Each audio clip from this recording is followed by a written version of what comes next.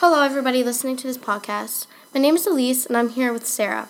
I'll be talking about an immigrant story. She has been living in America after many struggles in her life. Hello, Sarah. Can you answer some questions? Hello, yes, I would love to answer some of your questions. What is the main reason you left? At home in Burundi, I was pushed out because I was getting abused. I didn't want to stay where I was getting hurt. I lost my mother at a young age. I did not think I would survive until I was 18 years old. What were your main struggles on your way here? I didn't have many struggles other than the fact I only had a temporary visitor visa. And by this, I could not stay. I tried to stay as long as I could. And when I got here, I didn't have a place to stay. The only place to stay were the streets. How long were you homeless for? I could not tell you. It felt like forever. I felt as if 1 year was an hour. I didn't have much food to survive off of.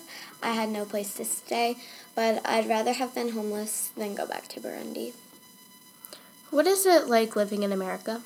It's not so bad, but from time to time I'm insulted by other strangers I don't know. But I have so much freedom which pulled me to America. I don't have to follow any religion rules but my own.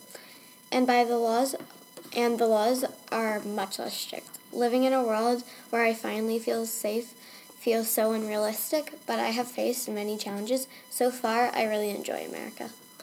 What is your worst experience in America?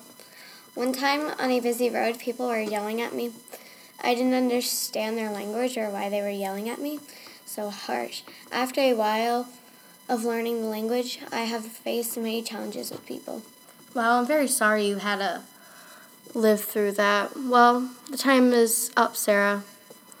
But thank you so much for talking to me, Sarah. It has been a pleasure to meet you. Thank you. It has been great telling you about my struggles and what America has done to me. Thank you to all of you guys for listening to today's podcast. Have a great rest of your day.